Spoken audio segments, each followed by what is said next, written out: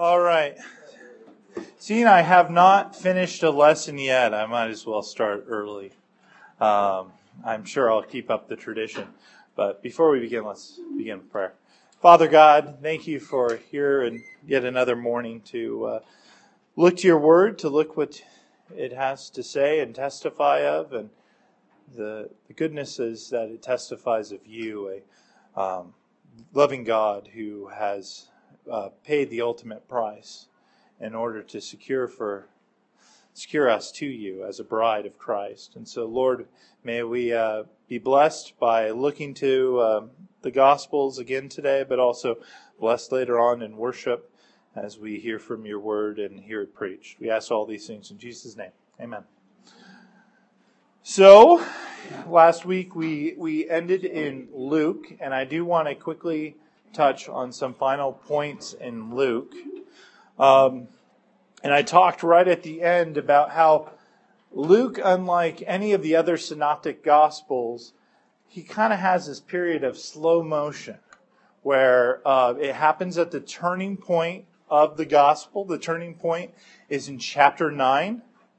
Chapter 9 is the time in Galilee that Jesus had spent in Galilee.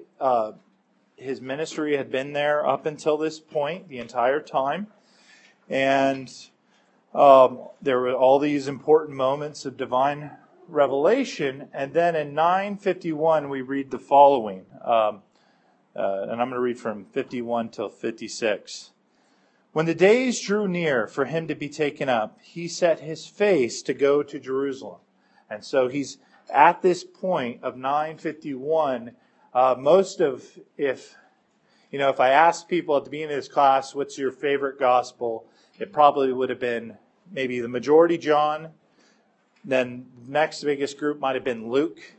And all your favorite parts of Luke, if you're a Luke person, would be after he's turned his face towards Jerusalem. All these kind of rich stories that are unique to Luke are after this time.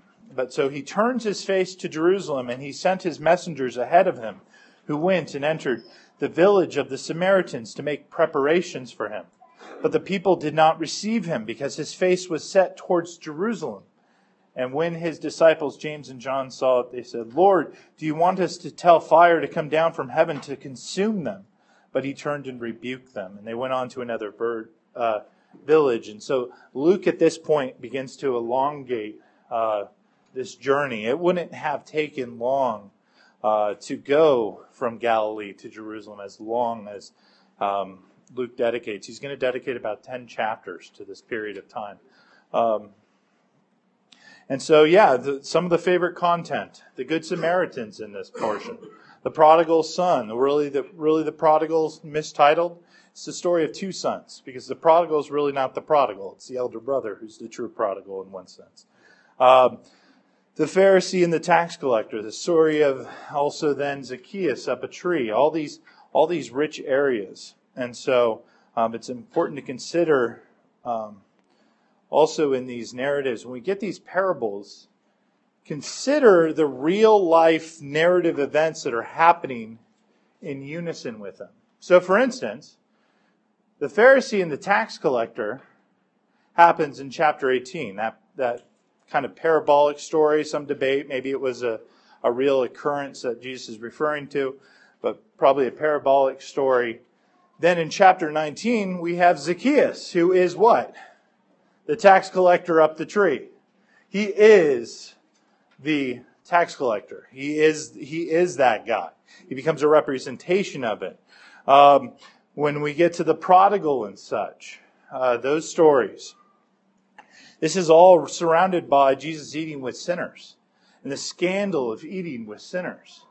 And so, obviously, the prodigal, where the elder brother doesn't want to go in to celebrate the father's feast that he has prepared for the prodigal son, the elder brother doesn't want to eat in that feast. And there's a tension in that story. It purposely ends without giving us the conclusion. We don't know if he eats, but there's a larger narrative element that's linked to the parable.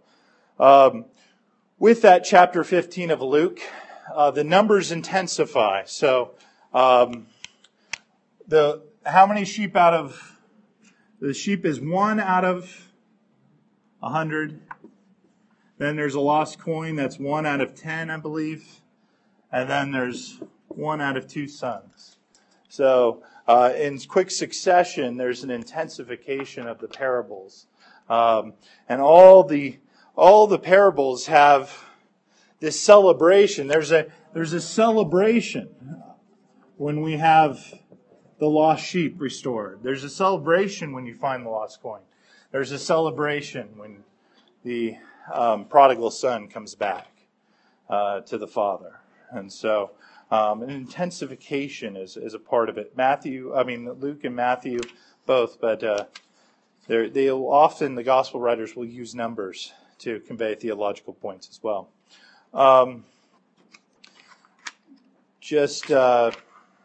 Okay, so Zacchaeus. Then eventually, I mentioned earlier, Luke's portrayal of the Last Supper is probably where Paul's theology enters in quite a bit, but it has a lot of parallels. It's a fun study to do. I'm not going to do it today. To look at what Paul says in Corinthians and look how Luke words it. But I would argue the most important theological contribution that Luke gives in his gospel is found in chapter 24. But before I get to that, let me quickly read chapter 18, verse 31. Remember when we looked at that last time, I looked at Jesus prophesying for the third time about what he was going to do. And I read Matthew's account. Matthew had sort of the basic facts of Jesus going to Jerusalem.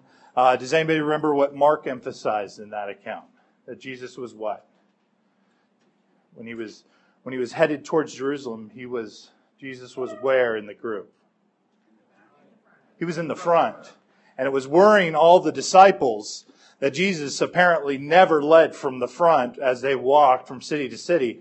But they start responding in fear when they see Jesus is in front and probably walking at a very quick pace. Luke is going to talk about the same account. And the same account that Luke has, he's not going to mention Jesus being in the front in that moment. He's going to pull out a different detail. And a detail that he's going to further bring out in chapter 24. So beginning in 18, verse 31. And taking the 12, Jesus said to them, "See, we are going up to Jerusalem, and everything that is written about the Son of Man by the prophets will be accomplished. For he will be delivered over to the Gentiles and will be mocked and shamefully treated and spit upon. And after flogging him, they will kill him, and on the third day he will rise." And then this is Luke's contribution. That's very much like Matthew's, those verses.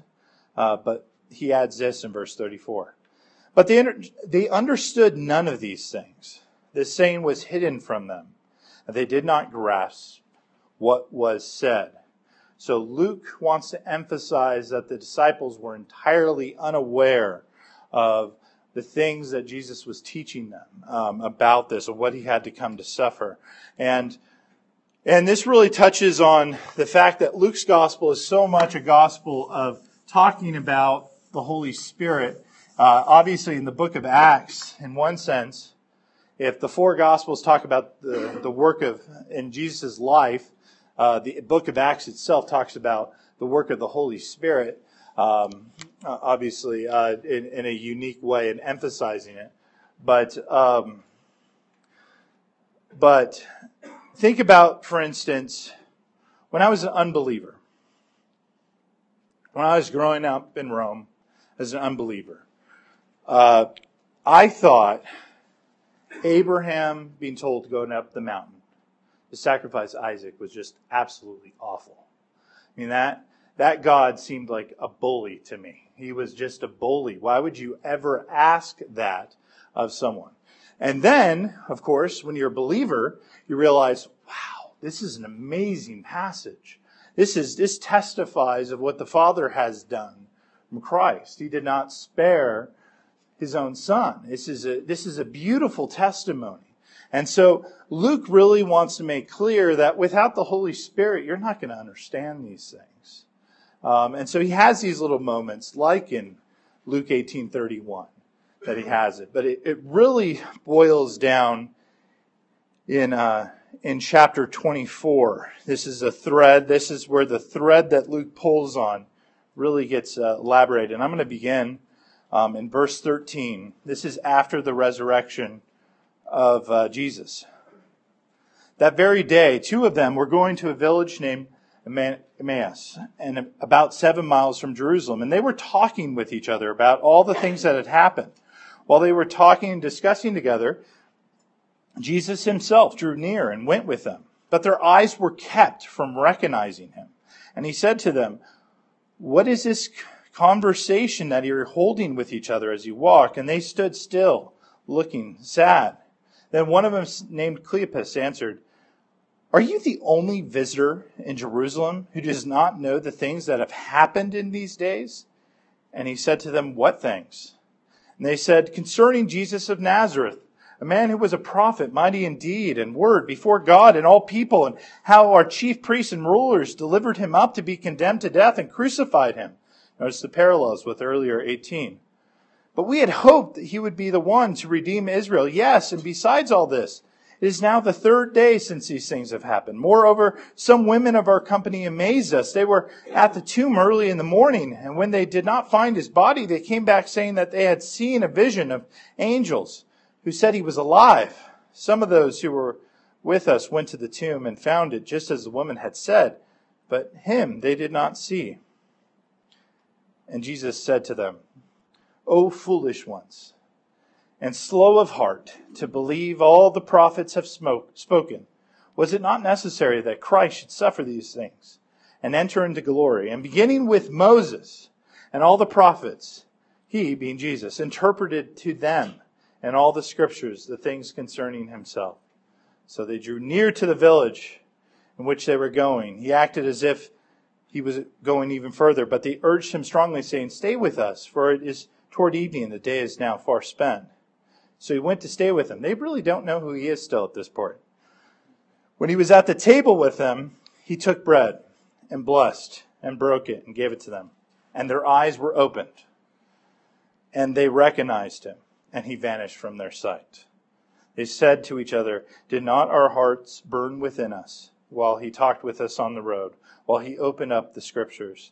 And they rose at that same hour and returned to Jerusalem. And they found the 11 and those who were with them gathered together, saying, "The Lord has risen indeed and has appeared to Simon." And they told what had happened on the road and how he was known to them in the breaking of the bread.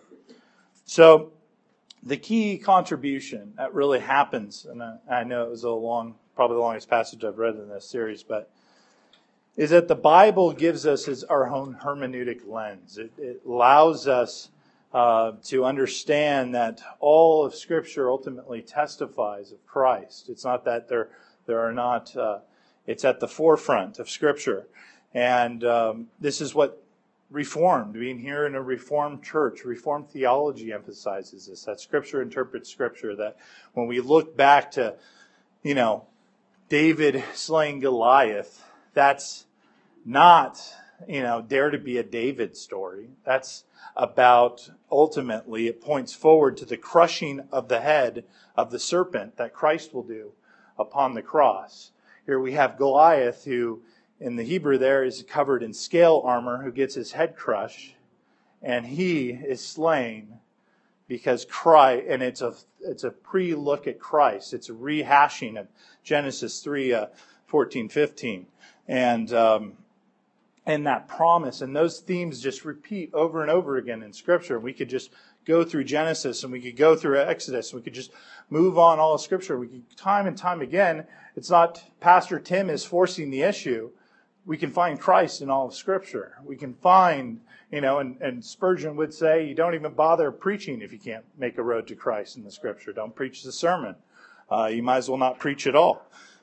And that distinctive is really what is unique about Reformed theology and covenant theology, and really a distinctive that chapter 24 of Luke is very important for us, saying this is the legitimate way to read Scripture. We don't read Scripture creating a lot of divisions and and these massive charts of all these eras, and no, you can't understand this portion because that portion's only for this little nation, and that portion is for this.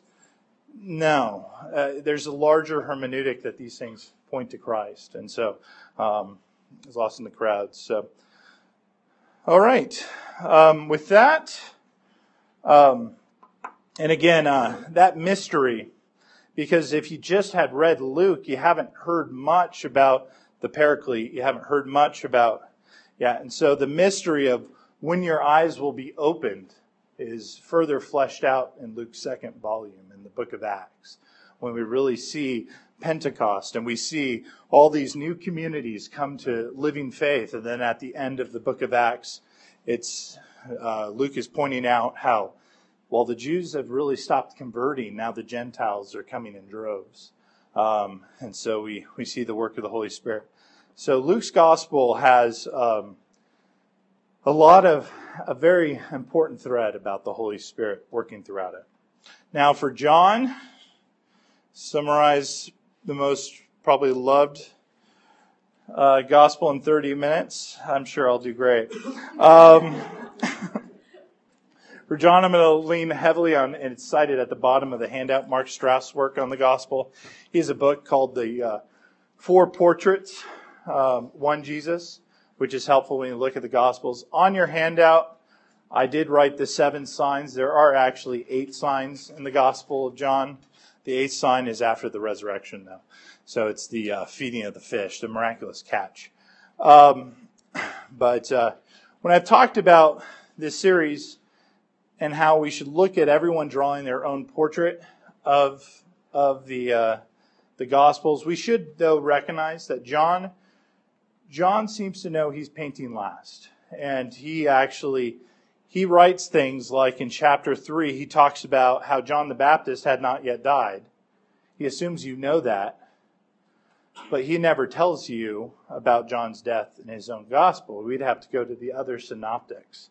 And so there's debate on how to read John, but I think John is intentional about how he's read the synoptics and he's adding different elements to that and different commentary. His is the most theological of all the Gospels, and he has quite a bit of uniqueness in it.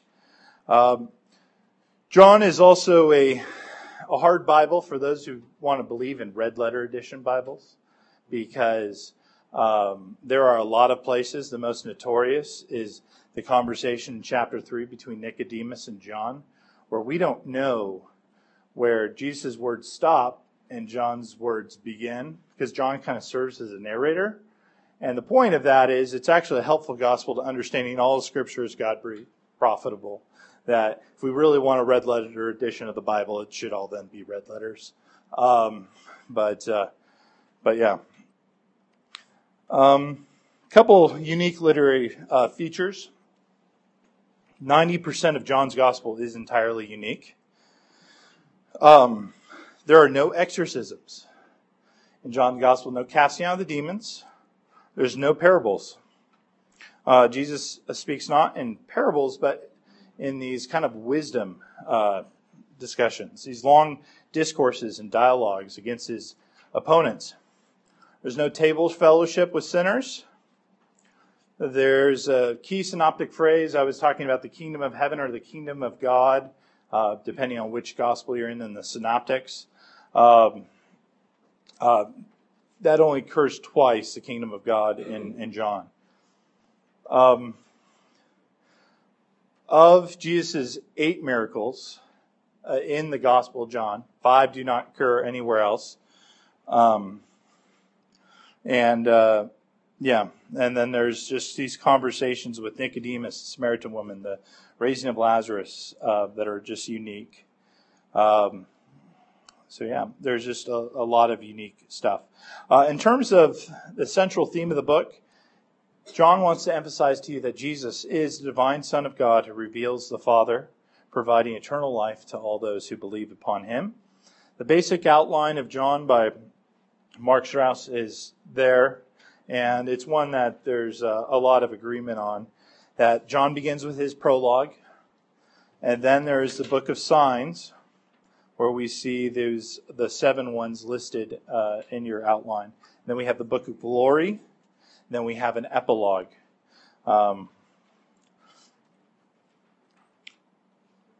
John has an emphasis of Jesus as unique to his, not unique to his, but he really emphasizes the identity of the Son as the one who reveals the Father. He has the most simple vocabulary. Pretty much all seminary Greek courses have you begin with John 1. He's very simple, yet he has deep theological significance. Often the Gospel of John's described like a shoreline where, the children can wade in the early shore, but the deeper you go into the ocean, the farther you go into the ocean, the deeper it gets, is how John's Gospel is talked about. He uses, very clear vocabulary. He's the Yoda of synoptics. He can use simple words, but convey big points. Of the Gospels, not synoptics. Key terms that John likes to use over and over again are life, believe, abide, light. He calls his miracles signs. In Matthew, we talked about how Matthew often would have contrary individuals who are responding to wisdom in different ways, highlighted, I said, by like Peter and Judas, who both make a similar stumble, but one has the wisdom to repent and one just feels guilty for it. John has a lot of that in his Gospels as well. He will come out and essentially say people are of God or of the world. He uses the spiritual symbols of water, light, bread, shepherd, gate. John has the 7 I am statements of Jesus. Just to be clear, though, the I am statements are found elsewhere, but John really, again, clarifies what's going on with that and talks about unique instances where Jesus boldly declared who he was. Often when people, while Jesus doesn't speak in parables in John's Gospel, they misconstrue, they misunderstand him at first. We're going to pick up on one. I'll quickly look over at Nicodemus and the Samaritan woman. They both show this. And he has long dialogues. All the major Jewish festivals are in John, and Jesus is seen as the fulfillment of the Jewish festivals. And John portrays himself as an enigma of sorts. He's the disciple whom Jesus loved. He doesn't like to name himself. And so he calls people to a faith in Jesus, the Son of God. And he has, Luke leaves us understanding kind of the hints of the Holy Spirit, and he'll further that out in Acts. John has Jesus referred to the Holy Spirit as a paraclete. But we say a paraclete, which means helper, but actually he says another paraclete, another helper. And so the importance of that is, that's implying that, of course, our first paraclete in the Trinity, the one Trinity, is Christ. Because Christ is also a paraclete, because he also has come in order to save us. And so we often will say, if we can, just say the paraclete, we immediately think Holy Spirit. But actually how Jesus phrases it, he says another paraclete. So, all right. Okay, with that, I want to get into a couple fun sections. So, all right, I'm going to pick on the Andersons. Andersons, you both have Bibles? Okay. Mark, you're going to read the part of Nicodemus, and that we'll have you be the Samaritan woman. All right. So Mark, can you read for us chapter 3, verse 3? Yep. Jesus answered, "Truly, truly, I say to you, unless one is born born again, he cannot see the kingdom of God. Okay. So Jesus has now sparked interest. He has a spiritual metaphor he's using here, and Mark's better half. 4:10, if you could read 4:10.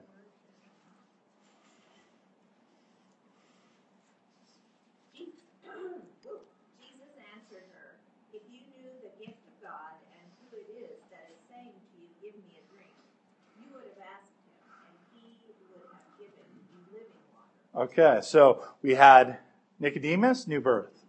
Now we have Samaritan woman, living water. Let's see the responses. All right, Nicodemus, verse 4. Oh yeah, I'm gonna keep calling on you. Yeah, verse 4. Chapter 3. 3 verse 4, yeah. Nicodemus said to him, "How can a man be born when he is old? Can he enter a second time into his mother's womb and be born?" Yeah. Now Nicodemus is being snarky, by the way, really sarcastic. Kind of, he's basically saying, "Hey, I'm a top dog in this community. Are you?" I do think Nicodemus eventually becomes a believer, but I think this first encounter, it's clear it happens in dark. I think the darkness there isn't so much, and it's often taught this way, Nicodemus is worried about others seeing him, so he goes in the dark. No, he's dark. His mind is darkened. He hasn't been enlightened to the things of Christ. But so Nicodemus is a little snarky. All right, let's check in on the Samaritan woman. Chapter 4, verses 11 and 12. The woman said to him, "Sir, you have nothing to draw water with, and the well is deep. Where do you get that living water? And are you greater than our father Jacob? He gave us the well and drank from it himself, as did his sons and his livestock." So she too is also kind of confused, maybe being a little snarky. You don't even have something to get water with, Jesus. What are you talking about? All right. Now, let's check in on Nicodemus, verse 5. Jesus answered, "Truly, truly, I say to you, unless one is born of water and the Spirit, he cannot enter the kingdom of God." Okay. So Jesus is giving clarity to that moment. He's explaining the spiritual truth that he's trying to talk about. Now, Terry, if I can get you to read verse 13 and then 21 through 24. Everyone who drinks of this water will be thirsty again. And then 21 through 24. Woman, believe me, the hour is coming. Oh, sorry. Yeah. Woman, believe me, the hour is coming when neither on this mountain nor in Jerusalem will you worship the Father. You worship what you do not know. We worship what we know, for salvation is from the Jews. So Jesus is clarifying. All right. Checking on Nicodemus again, verse 9. Nicodemus said to him, "How can these things be?" Yeah. Checking on the woman at the well, verse 15. The woman said to him, "Sir, give me this water so that I will not be thirsty or have come here to draw water." Yeah. And then, all right, Nicodemus in 10 through 12. Jesus answered him, "Are you the teacher of Israel, and yet you do not understand these things? Truly, truly, I say to you, we speak of what we know, and bear witness to what we have seen. But you did not receive our testimony. If I have told you earthly things and you do not believe, how can you believe if I tell you heavenly things?" So again, here, and this is a big kind of throwdown moment in one sense. Strauss calls it a mild rebuke. This is pretty notable for a guy who, this would be like going up to, an R.C. Sproul type, a Tim Keller type, or what have you, and saying, you don't know what you're talking about. It's a notable challenge. Of course, he doesn't know what he's talking about compared to Jesus. I think Sproul said if I was, 60% on the right track, or I forget what percentage, he'd be impressed. So and then Terry already read it, but that verse 4 through 21 through 24, when he talks about the temple, is the clarification to her kind of mild rebuke, a return to her. Then let's look at, if you can read Nicodemus's part for 13 through 21. Jesus is going to identify himself as the Son of Man, the Son of God, and of light in this passage. No one has ascended into heaven except he who descended from heaven, the Son of Man. And as Moses lifted up the serpent in the wilderness, so must the Son of Man be lifted up, that whoever believes in him may have eternal life. For God so loved the world that he gave his only Son, that whoever believes in him shall not perish, but have eternal life.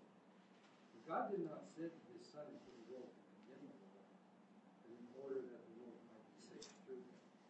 Whoever believes in him is not condemned, and then whoever does not believe is condemned already, because he has not believed in the name of the only Son of God. And this is the judgment.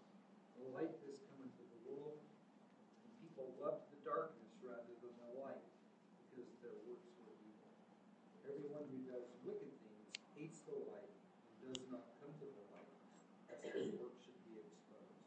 But whoever does what is true comes to the light, so that it may be clearly seen that his works have been carried out in him. So here, and this is again why it's hard to have a red letter Bible, especially in this Nicodemus interaction. It seems like that's actually all of Jesus, as now what most commentators feel, because it has these strong parallels with chapter 4. But Jesus has now identified himself. He's clarified himself. And this is how the teaching of John's gospel is, that he has these kind of quick ideas, and then there's confusion, and then there's clarification, and then there's a little more confusion, and then there's a quick illustration. To see it with the Samaritan woman, if you could just read verse 26 for us, Terry.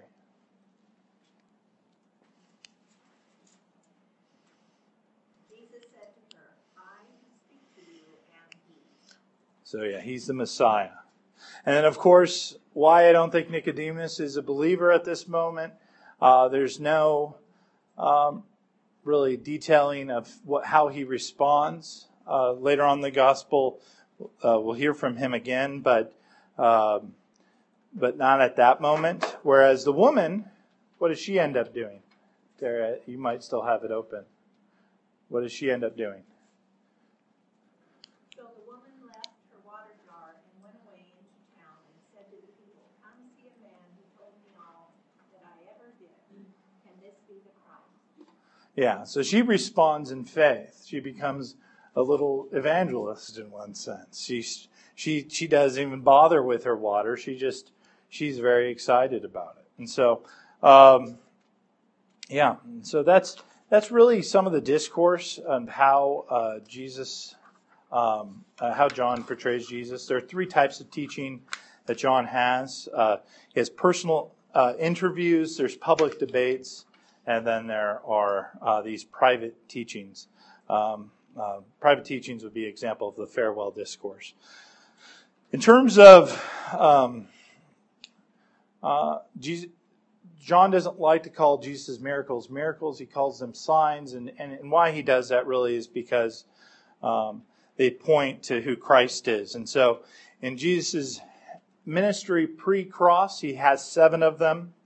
I listed them on your handout of the 7 pre the resurrection. We have the changing the water into the wine in chapter 2. The official son healed, the healing of the disabled man at the Bethesda pool, the feeding of the 5,000, the walking on water, the healing of a man born blind, and Lazarus raised, which is the last one before the resurrection of Jesus Christ. And then the 8th sign that he has in his Gospels is that miraculous catch of fish in chapter 21, that concluding chapter, when he meets up with the disciples in Galilee. As for metaphors and symbols, there's 7 I am statements that also of the gospel. Jesus calls himself I am the bread of life. The first, and John makes clear that this bread of life teaching was hard for people to receive. Many left him at that point. The light of the world, the door, the good shepherd, the resurrection and the life, the way, the truth, and the life, and then the true vine is the last one. So for those without faith, they can't understand it. They're confused, much like Nicodemus was confused, much like the Samaritan woman at first was confused. There's confusion with these I am statements. And then those with living faith ultimately come to understand, come to know. And so so that's how John really likes to portray that. So there are also moments where, like Jesus, for instance, says, destroy this temple and I will raise it again in 3 days. But also, when we looked at the synoptics, where was most of the ministry taking place? Yeah, Galilee. Whereas John has a lot of the moments of Jesus actually in Jerusalem, a lot in the Judean world. He kind of switches the map. If anybody switches the map, that's him. Also, John uses irony quite a bit. He uses those misunderstandings, a lot of sarcasm, and to do that. All right. I want to quickly go on the first couple verses of John now, because there's an interesting discussion on the first 18 verses of John. They're written in a chiastic form. Where do we normally find chiasms in Scripture? What book of the Bible would that be? What's that? There's some in the prophetic text, but also, I think I heard it back there. The one I was looking at, Psalms. Psalms often have a chiastic structure. And there's actually a debate whether this was an early church song. They wonder if these first 18 verses might have been sung because of the chiastic structure. Let's just quickly look over it. I don't have, 1 second here. I'm going to have to, can I borrow your outline? I'm sorry. Okay. All right. I can't find it in my notes. So, we have the identity of the mission of the world. So, I'm going to read the first 5 verses. This is the identity and mission of the world statement. In the beginning was the Word, and the Word was with God, and the Word was God. He was in the beginning with God. All things were made through him, and without him was not anything that was made. In him was life, and the life was the light of men. The light shines in the darkness, and the darkness has not overcome it. And so that becomes one component. It's going to be matched up with verses 16 through 18, ultimately. But next we have a testimony of John the Baptist. There was a man sent from God. So continue on in verse 6. There was a man sent from God, whose name was John. He came as a witness, to bear witness about the light, that all might believe through him. He was not the light, but came to bear witness about the light. So that's a statement of John. Now moving into the chiasm, we're going to have this statement of the incarnation of the Word. It's from 9 to 10a. The true light, which gives light to everyone who is coming into the world. He was in the world. And then we have a response to the world, the response to the Word. The world did not know him. He came to his own, and his own people did not receive him. But to all who did receive him, who believed in his name, he gave the right to become children of God, who were born not of blood, nor of the will of the flesh, nor of the will of man, but of God. So then we're going back then to the incarnation of the Word. And the Word became flesh and dwelt among us. And we have seen his glory as the only Son of the Father, from the Father, full of grace and truth. Then we have, to continue this chiasm, another statement about John the Baptist in verse 15. John bore witness about him and cried out, "This is the one whom I said, he who comes after me ranks before me, because he was before me."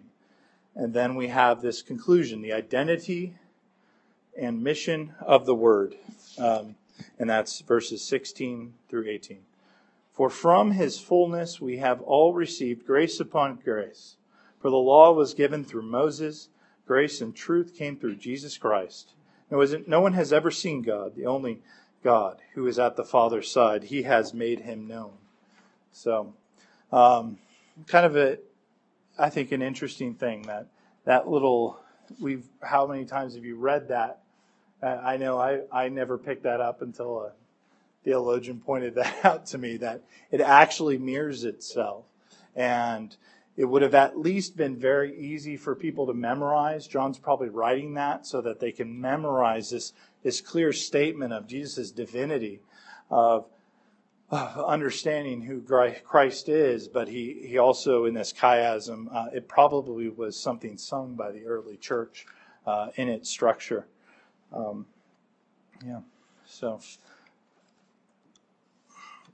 in John's gospel, I had already touched on this, but really has the dualism of the children of light, children of darkness. The children of light believe on the Son. They walk in the light. They live by the truth. They have eternal life now. They will never perish and are from above. Whereas those children of darkness, John portrays them as they reject the Son. They walk in darkness. They follow a lie. They are condemned already. So the judgment in their life is already impacted. They abide in God's wrath, and they are of the earth. I mentioned also earlier about how John wants to show Jesus as the fulfillment of Jewish festivals, the first of which is the Sabbath in John 5. We often just think of the Sabbath as something we have to do, but that's actually not it. Where does secular society get the idea that you shouldn't work 7 days a week? You should have a couple off days. You should have at least an off day. That actually comes from the Sabbath idea of God. That's a biblical idea. But he shows himself as the Sabbath in John 5. In John 6, when he's talking about himself in the flesh, he talks about how he's the bread of life. He's basically identifying himself as the true Passover. In John 7:8, he talks about the Feast of Tabernacles. And actually in John 10, while this is not traditionally one that it's not in Scripture, this tradition came during the time between the Testaments. The Hanukkah itself in John 10, he's shown as a fulfillment of even Hanukkah. There is that part in John, starting in John chapter 7, verse 53 through 8:11, that like we talked about the end of Mark last week, it's probably not from John. However, when it comes to this text, there's a part of Mark at the conclusion that is probably written notably after. This one probably was written at the time. A lot of early fragmentary Gospels actually have it in the Gospel of Luke, and the type of Greek in this text mirrors Luke's much more. And so there's a strong confidence that the story of the woman in adultery is a valid story. But it definitely sounds like Jesus. But when it comes to the actual language of that, and as they look at fragmentary evidence, it looks like that might have been in Luke. And so it's one of those things where they don't know what to do. But ultimately, even if it wasn't in the Bible, there's nothing in that account that would change who Jesus is or who Christ is or what have you. I think to sum up those two parts of Scripture, I think that very end part of the Gospel of Mark is an add-on later in the point. I do believe there's probably the woman saved from the stoning is probably an apostolic writing. I think there's better evidence of that. John has the man born blind in chapter 9. That healing of a blind man would have been, Isaiah directly points out how that will be the sign of the Messiah to come. And so that interaction, that wordplay that happens there, when the Pharisees get angry at the man, they should have clearly known that he was saved. One other last kind of thing I want to bring out is there's a lot of myths about Mary Magdalene, especially from the Gospels. I thought I'd quickly touch on. And the Gospels do not actually say she was a prostitute. She's not said to be the woman who wipes Jesus' feet with her tears. She certainly, of course, didn't marry Jesus or anything like the Da Vinci Code talks about. But this tradition of Mary Magdalene maybe being a prostitute comes from really Pope Gregory the Great. In the 6th century, he delivered a sermon,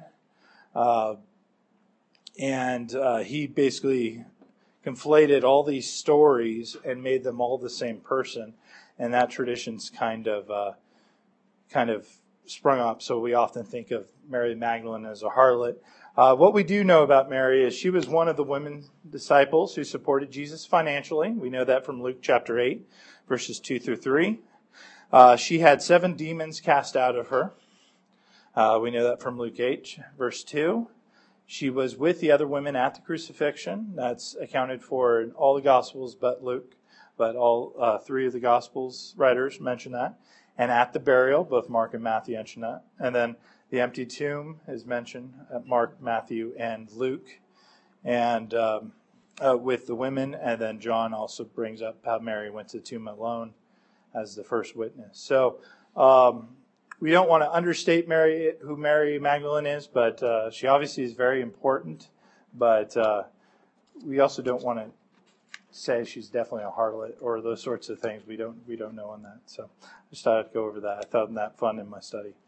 But theological themes John has: the revelation of the Father through the Son, major theme of his; salvation as knowing God in the eternal life in the present, and then the Holy Spirit as a paraclete, as a helper. And so that 4th gospel, it clearly states that Jesus did many other miraculous signs in the presence of his disciples, which are not recorded in this book. But these are written that many of you might believe that Jesus is the Christ, the Son of God, that by believing you may have life in his name. I think I mentioned this last class, so that's why I didn't spend too much time in it. But I am pretty sure that when Paul started painting his final gospel, he understood it was the final gospel. There were a lot of smaller writings that people weren't trying to be malicious. They were trying to write down stories from their own interactions with Jesus. But John, I think, and when he says at the end of the Gospels that we could fill up all the libraries in the world with the stories of Jesus, and all the books kind of contain all the glories, I think he's doing the same thing he does at the end of Revelation, is that he's closing the gospel testimony. He's saying that there are no gospels beyond this gospel, that the canon is closed. I didn't get into it much today, but there are clear times where John is interacting with the synoptics and the theology of the synoptics. And so he's trying to, I think, purposely give much new material, but he's closing, I think, the canon. So when we read that end of conclusion in John, it's almost like the end of Revelation, where this is the full testimony that we are giving to the life of Christ, and that is finished. And then John also, I believe, not only closes the canon, but closes the entire canon of the Gospels with the canon of Scripture at the final chapter of Revelation, when he says, do not add to this book. I don't think he's just speaking of Revelation. He's speaking of the 66 books that we have come to see as Scripture.